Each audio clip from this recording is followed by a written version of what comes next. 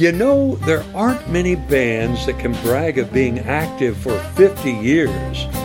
But Huntington, West Virginia has a musical institution called the 1937 Flood that is celebrating its golden anniversary this year. And you are welcome to join the fun. The good folks with Alchemy Theater at the Geneva Kent Center for the Arts are hosting the Flood's 50th birthday party this New Year's Eve.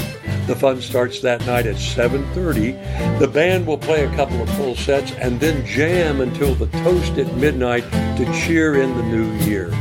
Tickets are $20 and include all the live music you can handle, plus finger food and that midnight toast to 2024.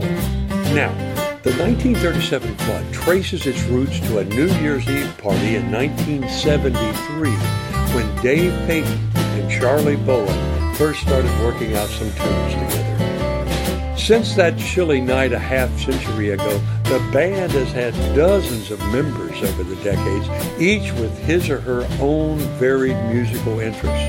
It's a devotion to diversity that has inspired people to call the Flood West Virginia's most eclectic string band. Today, the band embraces a repertoire that ranges from folk songs to jazz, from blues to ballads, from the songs of Bob Dylan and John Prine to those of Hoagy Carmichael, Fats Waller, and George Gershwin, hokum tunes and old rock and roll, and everything in between. And born of the hippie parties of the 1970s, the Flood still loves a good time. That's why the band invites you to join the jam this New Year's Eve. If you've ever sat in with the Flood, or if you always wanted to, bring your instrument with you. You'll be as welcome as can be. But of course, you don't have to be a picker to be part of this party. On the contrary, listeners will be the guests of honor. This bash will be part concert and part jam session, part reunion and part a celebration of the future.